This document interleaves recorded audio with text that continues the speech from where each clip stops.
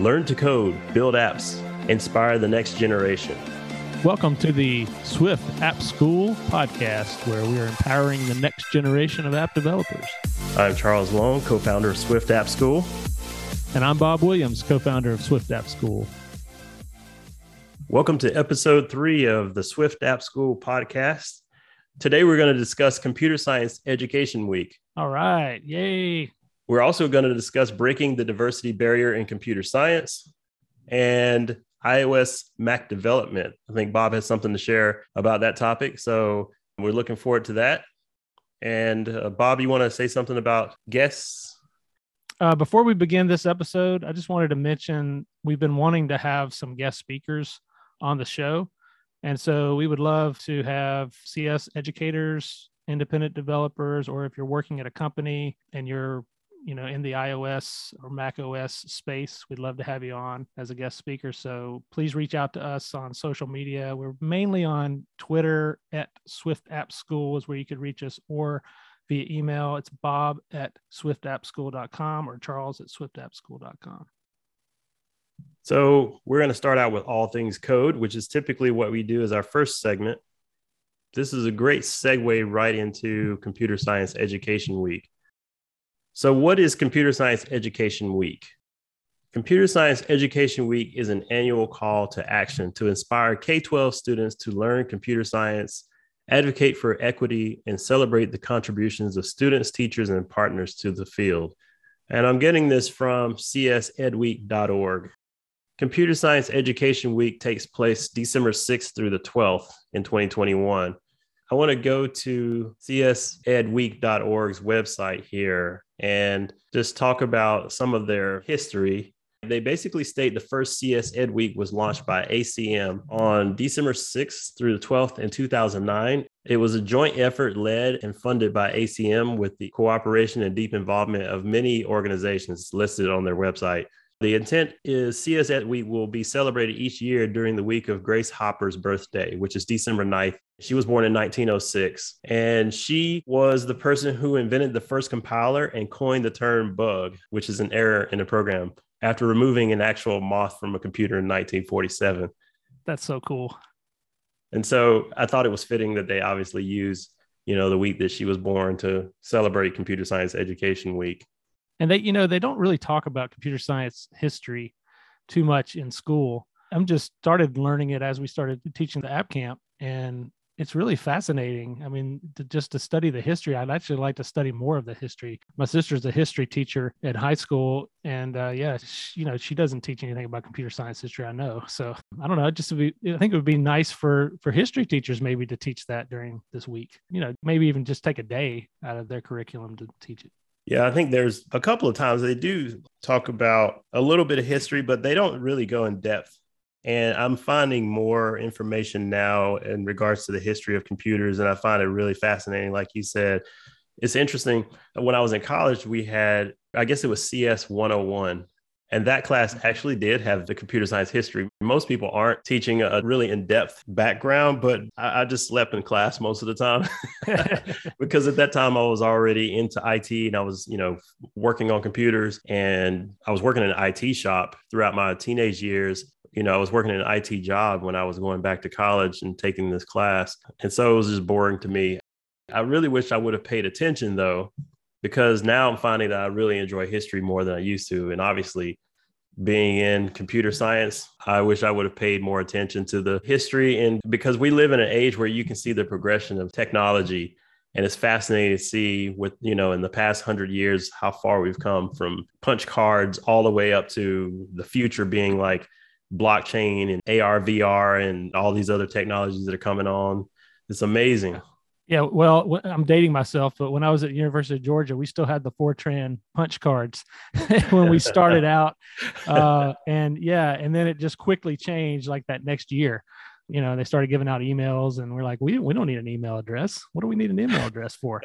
But it's just crazy how things have changed over time. And I guess the other thing I'll say about this is the very first guest speaker that we had at our very first app camp was Susan Reeser, and she is a computer science professor at UNC Asheville. And do you know what her title is, the correct title right now? I know it's not just computer science professor, but I just want to give a shout out to her because she's an amazing person, amazing teacher. And she was very kind to come and actually give a computer science history keynote at the very first app camp we did. So thank you, Susan. And hopefully we'll have you on the podcast soon. Yeah, thank you, Susan. According to your page on the internet, it says Senior Advisor to Provost and Collaborative Co-Founder of Steam Studio. So yes. Yes, that sounds right. It's much more it's much more impressive than what I just said. So. She's taught many classes across the spectrum of computer science and 3D graphics and animation, and so she's a friend of mine as well. And she actually taught at UNCA where I went to college. So we're definitely looking forward to hopefully having her on the podcast at some point.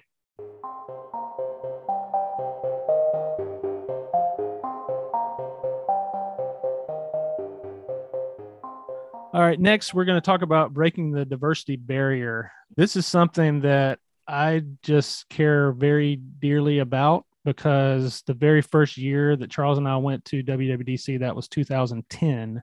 This is Apple's Worldwide Developer Conference, for those of you who don't know WWDC. I quickly noticed as we're sitting there in the crowd, the sea of people standing in line, all that, WWDC stuff. But we're sitting there and I just noticed everybody looks like me. I mean, if you look at the majority of the people, they all look like white males. I mean, that's pretty much who were there at the time. This is 2010. There's some international folks there as well that added some diversity. But if you're talking about the American people who were there, it's primarily white males. And I just noticed that. And this is kind of strange. I'm used to the Adobe conferences, which we had been to as well, and they were so much more diverse, and also in San Francisco. So I just thought it was odd because that was the very first conference after Adobe, being in the same Moscone Center that the Adobe conference was in, and it was completely different as far as the diversity. And then, as we were walking on the sidewalks of San Francisco, enjoying the restaurants, people would come up to you because you're wearing this black jacket. Everybody's in the same club. You got these letters WWDC on your jacket, and you feel good. And and everybody who doesn't know about the conference, they're coming up to you going, "What is WWDC?" And of course, I knew that stood for Worldwide Developers Conference. But I kept thinking, what would diversity change? That just kind of popped in my head. Yeah, this is a topic that's obviously very dear to me as well, being an African American.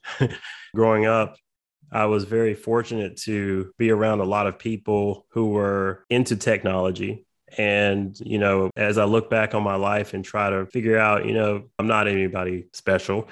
It's almost like when people say that, this chose me, it's almost like technology chose me because, when I was in elementary school, I was academically gifted, which allowed me to basically switch paths into an academically gifted class. And they were the first classroom that actually had an Apple II computer in the room.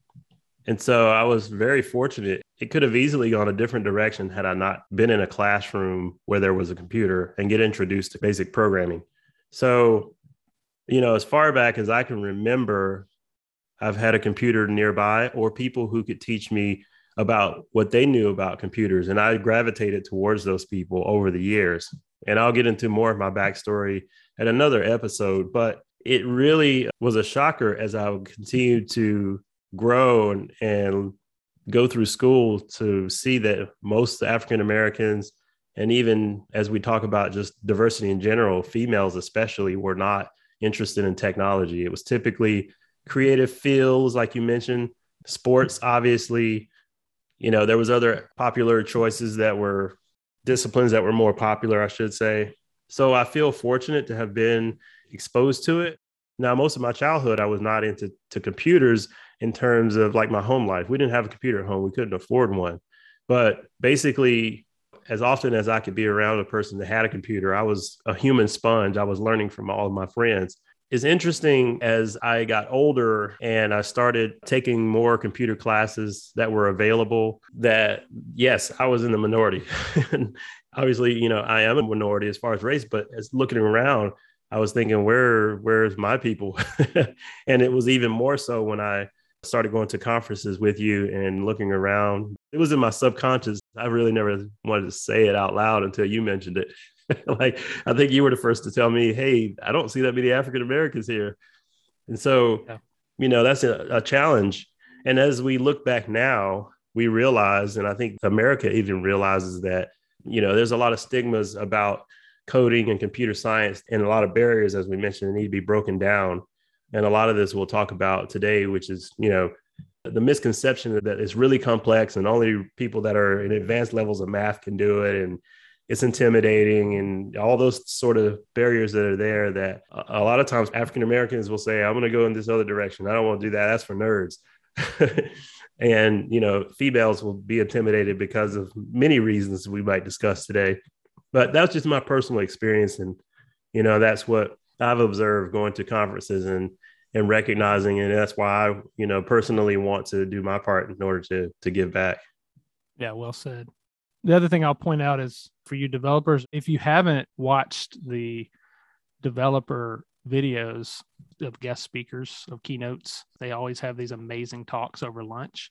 You should go watch it. I mean, they're free and they're amazing. I actually played the audio of the Goldie Blocks founder to my daughter several years ago after being there.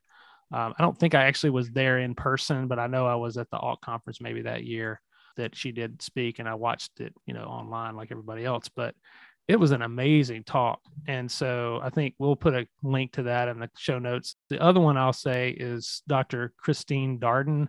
I actually got to see her and meet her in person after we saw her at Apple. Amazing woman. And then the other one that I wanted to mention is, Michelle Obama. We had the pleasure to see her, we were really close to see her in person. That was up there with the best speakers ever, So anyway, if you want to watch those videos, you should watch those videos because I think you'll get something out of that. We'll put the links in the show notes for you. The other thing we wanted to mention was the App Camp for Girls. That was what really inspired our initial App Camp. I wanted to give a shout out to Gene McDonald, who was one of the founded App Camp for Girls. I listened to a podcast. I looked for it last night. I could not find the podcast that I listened to. I think maybe it doesn't exist anymore, but it was a podcast. Probably, I'm pretty sure it was the summer of 2013. I know it was pre-Swift days. And she was interviewed talking about App Camp for Girls. And I was just amazed that she was teaching Objective-C. I'm thinking, how is she doing that? I mean, that's just to teenagers. And so then we actually tried that. We did that for one little session at the high school where we were working at, and it was called World Awareness Day. And I remember this, Charles? Yep. I think it was right after we launched our app. So we were feeling confident. We're like, we were ambitious. We can show them Xcode and Objective-C in an hour and they'll get something out of it. And that was a miserable failure. I will just tell you, never try to wing it on a Objective-C course with teenagers. And yeah, it went horribly wrong. But I do remember the students who were there, all they really wanted to see was how do you put your app icon, which is pretty much the easiest thing you can do in Xcode, is tell them how to, make your app icon show up. There is a hack and it still exists. So all you have to do is put your image in and name it icon.png and put it in there. We always do this at App Camp because we don't want to put all the different icons. So if you want to quickly see your icon, just put icon.png. It still works today. But just going back to that App Camp for Girls, it really did. Just hearing that podcast, I said, man, that is amazing. And I don't know, I know I shared it with Charles, but I'm not sure if I really truly thought at that time that we were ever going to teach an App Camp. I think I just was thinking how cool it was. And then, over time, it kind of became obvious, like, we should do this. We work at a high school. Let's try this. And, thank goodness the leadership there allowed us to do it.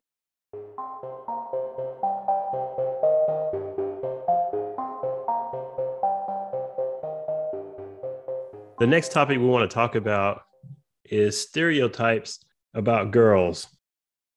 So yeah, so there are lots of stereotypes out there with coding, as we all know. We have the people like Bill Gates, and you've got Steve Wozniak, and you've got Mark Zuckerberg, people like that who are the role models today, and they're all white males. And so you don't have a lot of female developers who are front and center in people's minds. You just don't right now. And I think that's got to change.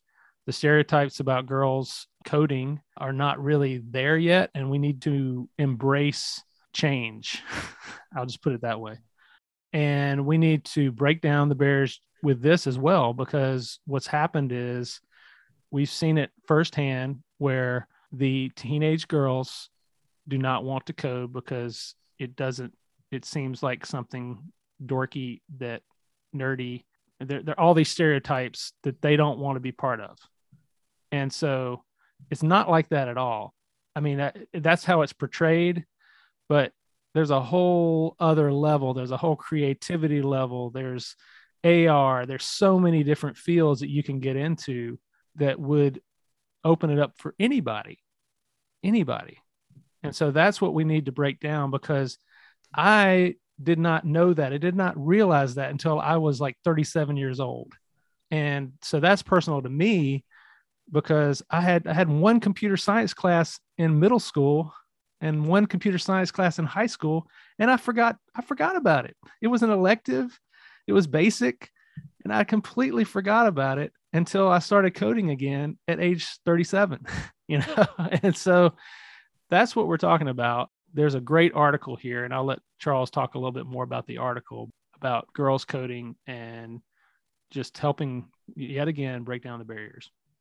Yeah, there's a website, theconversation.com, and one of the articles talks about stereotypes about girls. And I'm just going to jump around on a couple bullet points here. But basically, stereotypes about what boys and girls supposedly like aren't hard to find. So they talk about toy advertisements that send signals that science and electronic toys are intended for boys rather than girls. TV shows portray engineers, basically computer scientists, often being white men. Policymakers, teachers, and parents sometimes subscribe to these stereotypes as well. And so that doesn't help. And I have 4 girls. I know you have 2 children, one of which is a girl. Mm-hmm. And so we think about, okay, what fields can our daughters go into? Basically, the stereotypes, I've seen it. It does dissuade girls away from it, and I had to almost persuade my daughter, who's 14, to take our app camp. And I'm glad that she did. I'm glad your daughter attended our app camp, because, it was great to see them involved and realize, oh, wait, this is not just for boys. Yeah. You know what sold my daughter was the t-shirt. when I told her she gets a free t-shirt and she saw the design, that sold her. And it is cool. It is a cool design. Yeah. So there's obviously that hesitation, like, oh, I don't know if I want to do that. They're not sure how they're going to be received in an environment like that. Efforts to combat these stereotypes often focus on boys and girls' abilities. As researchers who specialize in motivation, identity, and cognitive development, we think society has largely overlooked another harmful stereotype, and that is the notion that girls are less interested than boys in STEM. They found that this is not the case. And I used to hear growing up that girls are much smarter than boys at a younger age in terms of, cognitive thinking and mathematics. And so it's interesting that I heard that growing up, yet there's less girls involved in STEM related curriculum. So I thought that was very interesting. There's more information in this article that, again, we will put these in the show notes, but it just goes to show that there's definitely some challenges. And I think that the country is trying to solve them, but, it's been a long time coming. And to see that there are people out there who are working towards this initiative, I think that's great. And we'll talk about some of those in the podcast. Yeah. And I'll just add something I did, kind of during the middle of COVID. I will say it was inspired by Paul Hudson. There's a great podcast. I want to call them out. Charlie Chaplin does Launched, and it's a great podcast. He interviews a lot of developers. I just happened upon it, because I'm always listening to him. And it came on and it was Paul Hudson, so I had to listen. And he started talking about just giving back, and that developers are just, some of them are out. He wasn't calling out everybody, but he was just saying a lot of people are out for the money. They're in it for the money.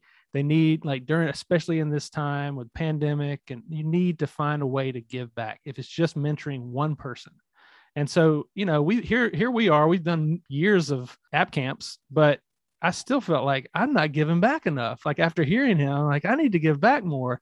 And something he said is, he said, even if you're teaching your own daughter or whatever. And that just kind of, I just thought, wow, I need to teach my own daughter. I'm not teaching my own daughter. So I just decided to, okay, let's start making a podcast app, because she wanted to, do a podcast. So I said, let's make a podcast app. And then all of a sudden, I mean, we're about halfway through now. I will admit, we, ever since school started, we haven't done it as consistently. However, it's actually a pretty good app, and she's written a lot of that code. I mean, with my help, obviously, but it's amazing when you're working with a child. I mean, a teenager. Well, she's not really a child anymore, but she's a tween, I guess I should say. she'll be 13 pretty soon. But they have these amazing ideas. Sometimes they're out of left field, but so all I'm saying is, there are ways for you to give back. Go out and do that. If it's somebody at your church, or somebody, locally, or with other organization, there are plenty of organizations out there that you could, do some volunteer work. There are plenty of schools that would love to have you. Find a way to give back, please. There's always a way to do more. That's exciting. It's good to hear that her podcast app is coming along. I know that when App Camp was over, my daughter was still interested in learning some concepts of computer science. And we went even a step further than what we did in the App Camp and just talked about some of the more complex topics. And I was excited to see that she was interested. And it shows me that, there obviously is interest. One of the challenges that the computer science world will face is not having enough instructors. I think that's where organizations are trying to reach out and provide the curriculum and the resources that people need. I think App Camp for Girls has dissolved, but basically they're reaching out to other organizations, or have reached out to other organizations that can take that group of students that they inspired and continue the mission on. So Black Girls Code is one of those examples on the website that's mentioned. They also mentioned Nova Code Collective and Digital Young Divas. So these are some of the organizations that they reached out to and said, hey, we're dissolving, but we want the mission to continue. So those are organizations that are doing their part to try to reach out and spread the word and to provide this training to students. And there's also Black Girls Code specifically. They launched in 2011, and they're devoted to showing the world that Black girls can code and do so much more. And I'm obviously reading this from one of the snippets on the website.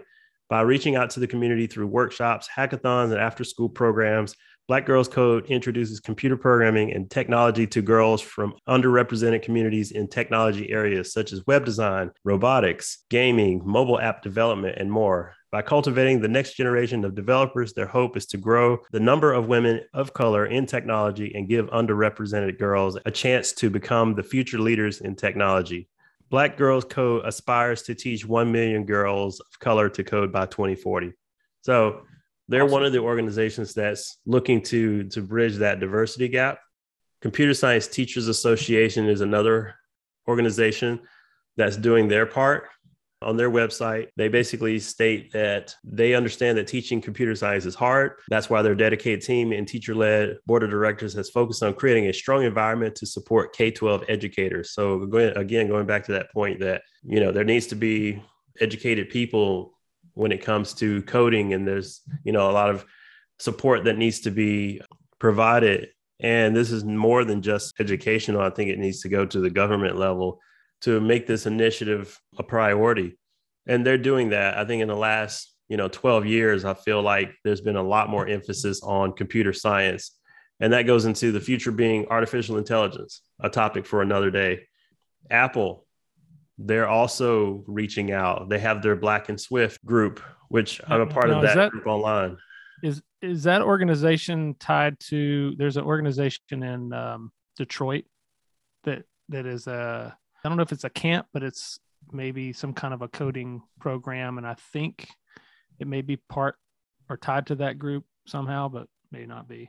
I don't think so, but I know that they have colleges that they're giving funding to for Swift initiatives. I know that in addition to Black and Swift, they're also giving scholarships away. Another one they're giving scholarships away besides HBCUs are HACUs, so the Hispanic community. Okay. So Apple has a article here. Actually, it's on hacu.net. And it says Apple accepting Apple Scholars Program scholarship applications. So the Hispanic Association of Colleges and Universities is partnering with Apple to award 8 $15,000 scholarships through the Apple Scholars Program to exceptional college students attending HACU member institutions.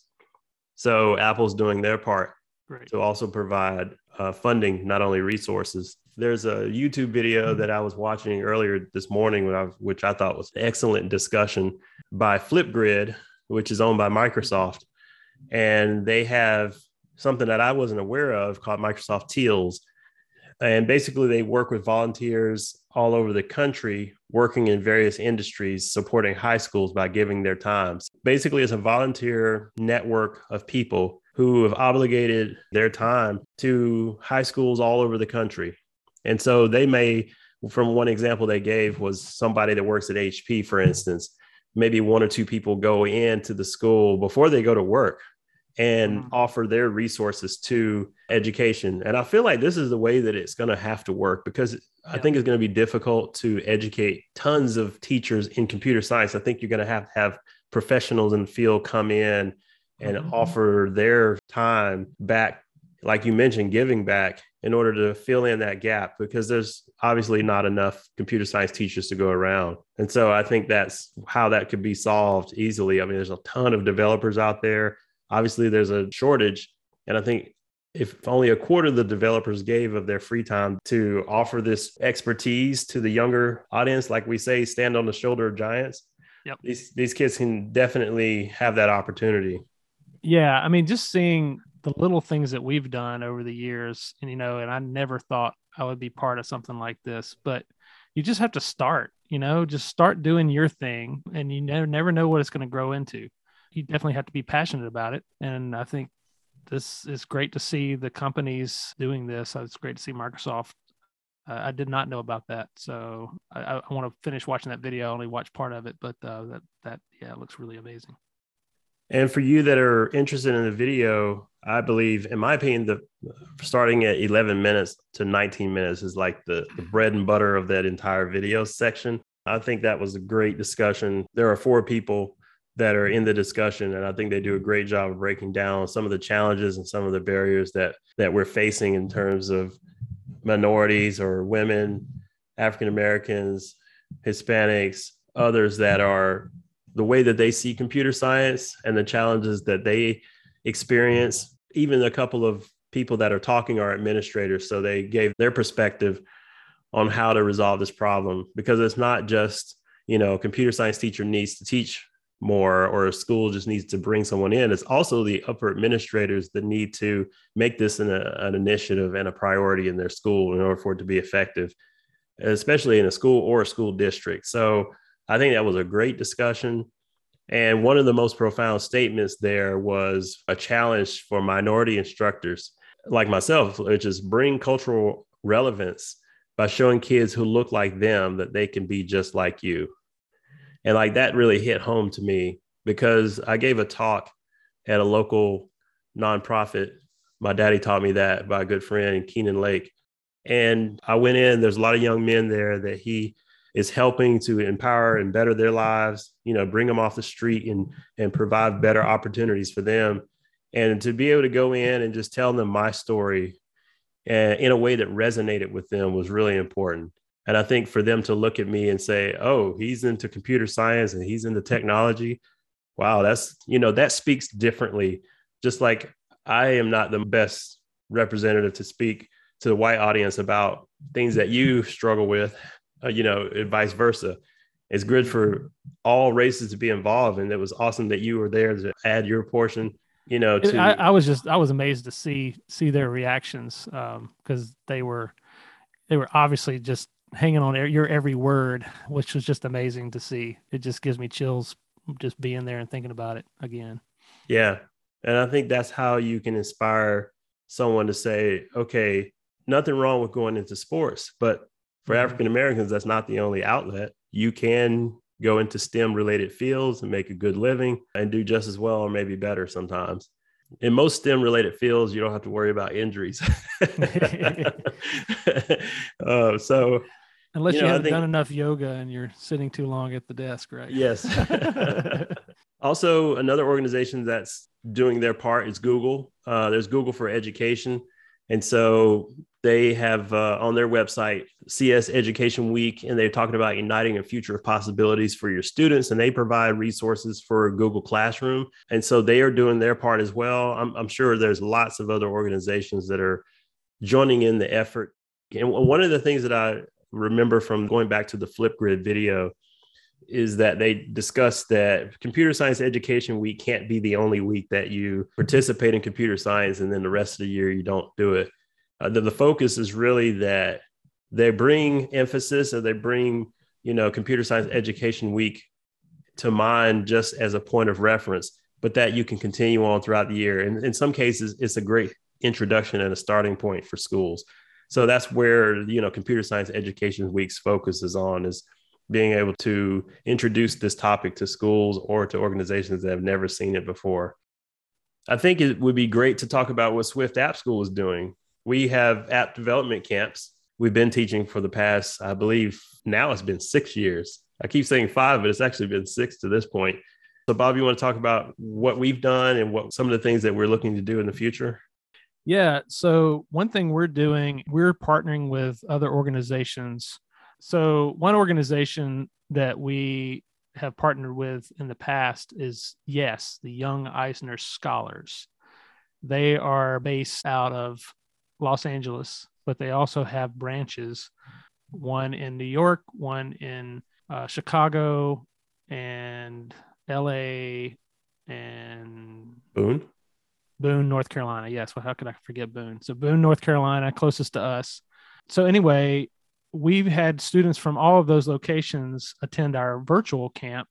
And when we had an overnight camp, some of those students attended the overnight camp.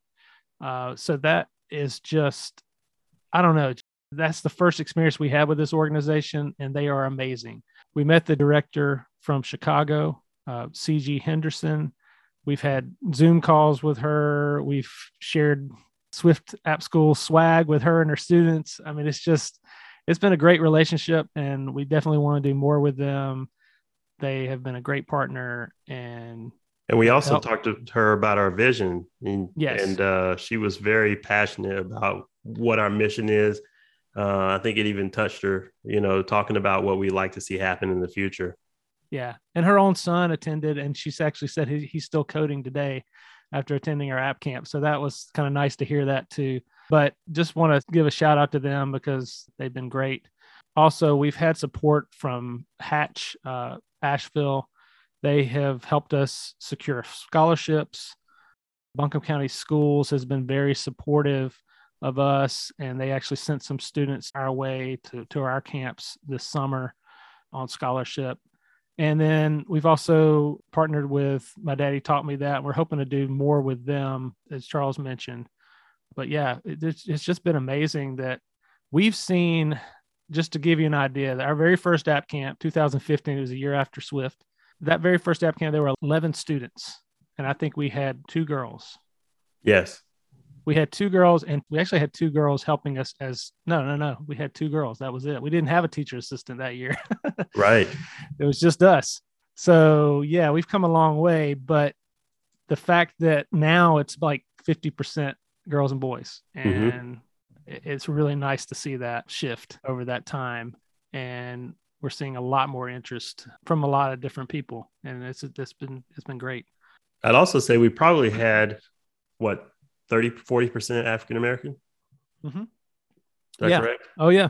Yeah, totally. 40% African American this year, which was very low the first year. Maybe we had one the first year. I don't think we did at all. I don't think we did. No, we didn't. No. We didn't. Okay. Yeah. The way I think about it is I have to look back at the pictures, because I forget from year to year. They all blur together eventually. But yeah, I mean, when I look back at the pictures, I remember. But yeah, that first year we didn't have any African American diversity at all. Yeah, and I think we think about the progression of the of the camp. The first year we had 11 students. The next year, I believe we had 20. And I can't remember, we might have had some diversity that first, that second year, I should say. And then the third year, we had to expand to 2 weeks because it was becoming so popular. Yep. That's where we really saw a major increase in females and minorities. Yeah. And it helped. We had Apple's ear at that point. So having Apple, and being a distinguished school and all that definitely made a big difference in that third year.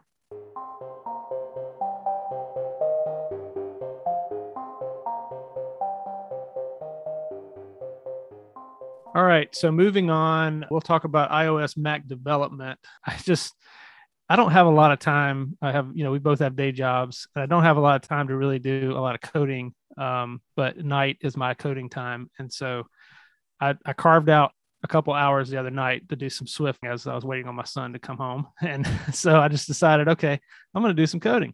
So I'm starting to code, and I pulled out a tutorial, and then all of a sudden I'm just, I was in one of those flows. You get in that flow and you're just kind of tinkering with your code. You're learning new things, and it is just so much fun. I just want to invite you, even if you're a beginner, a true beginner, just get into Xcode, figure out how to download it. There's plenty of tutorials that'll help you with that. We're going to start having more tutorials in the future, so we'll be helping you with that. But basically, just get in there, get your hands dirty, and start breaking things, because that's where the magic happens. Tutorials are great. We're going to offer some, but you can't get in that tutorial trap. I mean, I've heard Sean Allen mention it. I've heard so many others, Paul Hudson, everybody. You can get in that tutorial trap where you're only doing tutorials, endless tutorial after tutorial after tutorial. But sometimes you just need to open up a project, start new, and start breaking things, because that's where the learning happens. I was working on a project for a friend of mine who is building a skills assessment app. And I learned so many lessons from that process. I learned a lot about working with a client and, working with them, you're the designer, developer, and you're working with this client to try to figure out, okay, here is the expectation. And there's this entire process of back and forth. And I learned the importance of using layout programs to kind of help you scope the vision and show them, and then come back and say, okay, let me make this change and go back to the client. I think the challenge was, at the time, I wasn't doing that. So I was spending a lot of time writing code. And if it wasn't what they wanted, it didn't meet their expectation, then I spent, 3 weeks writing some complicated feature that, won't even end up in the app. It gave me a lot of experience, but again, there are some things that I would never understand if I never spent the time just diving into the code. And the documentation sometimes is difficult to understand. Sometimes like you mentioned, you get into a YouTube video or you go to some tutorial and you're like, okay, I got to watch this entire series in order to start. And, I've just found that you really just have to open Xcode and follow along. And really, because you can't memorize everything. So you're going to have to spend some time writing down, like, okay, these are the 5-10 things that I need to do in this app. I'm going to basically scope my training and my tutorials based on what the expectation is on this project, and not try to learn every single framework before you even get started. I think that's a mistake that a lot of people make. And so, I learned a lot of things that, if I tried to study every single framework, there's no way I'd be as advanced as I am now. With this project, I basically had to learn how to build charts. I had to learn table view in iOS pretty well. I had to learn custom layout design, which at that point you were learning a lot because we were building our app and you were doing a lot of the layout. Well, I didn't have appreciation for what you were doing on the layout side with the interface builder until I had to build this app. Yeah. And dealing with constraints, which we talked about, in a previous episode. Wow.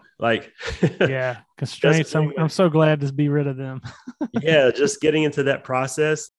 There are times when that is the best method for building a specific feature, but now that Swift UI exists, there's a lot better solutions for being able to lay something out visually and getting quick feedback. But yes, with Swift UI now, I feel like it's a great time for developers to be able to jump in, create something very quickly, and get their feet wet, get the experience under their belt. And that's been amazing for me to just jump in and do that project like you mentioned. And I kind of go back and forth on, we're teaching only Swift UI now, except for, I guess, Sprite Kit. But, I kind of go back and forth on UI Kit because I do think that we should do a couple of little tutorials because there's still some use cases where you need it. And I think I'm sure they're still out there, but they're not as current. So it might be good for us to do a couple of UI Kit tutorials just so that those people starting at least know a little bit about that, because they do need to know a little bit, especially if you're going to start a job. I mean, if you're starting a job today in iOS development, you need to know UI Kit. I mean, I guess you could start with Swift UI, but you may need to go down even deeper to Objective-C, but hopefully you'll have somebody else to lean on if you do that. I'm not going to teach Objective-C because I do have a love-hate relationship with it because it's the very first language that I started on. And I was really loving it when we had to give it up. I was really in the groove and I was like, no, not another language. I was like everybody else at first, but yeah, I mean, Swift is awesome.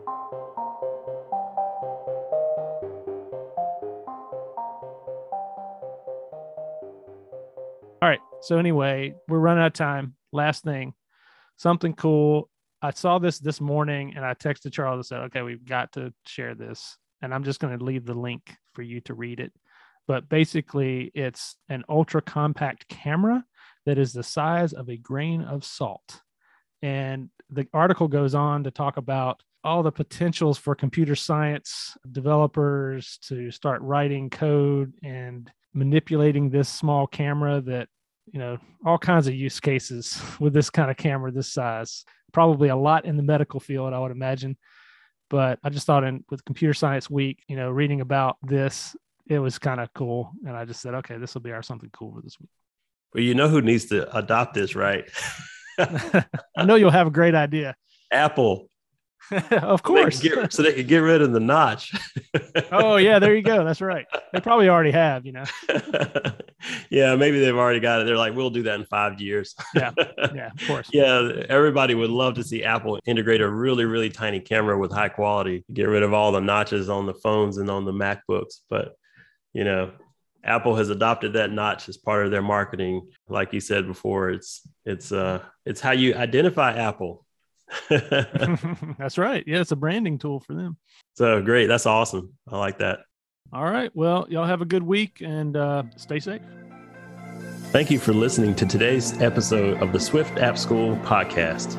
You can always find us online at swiftappschool.com, and we're also on social media at Swift App School on Twitter, Instagram, LinkedIn, YouTube, and Facebook. Bye, y'all. Goodbye.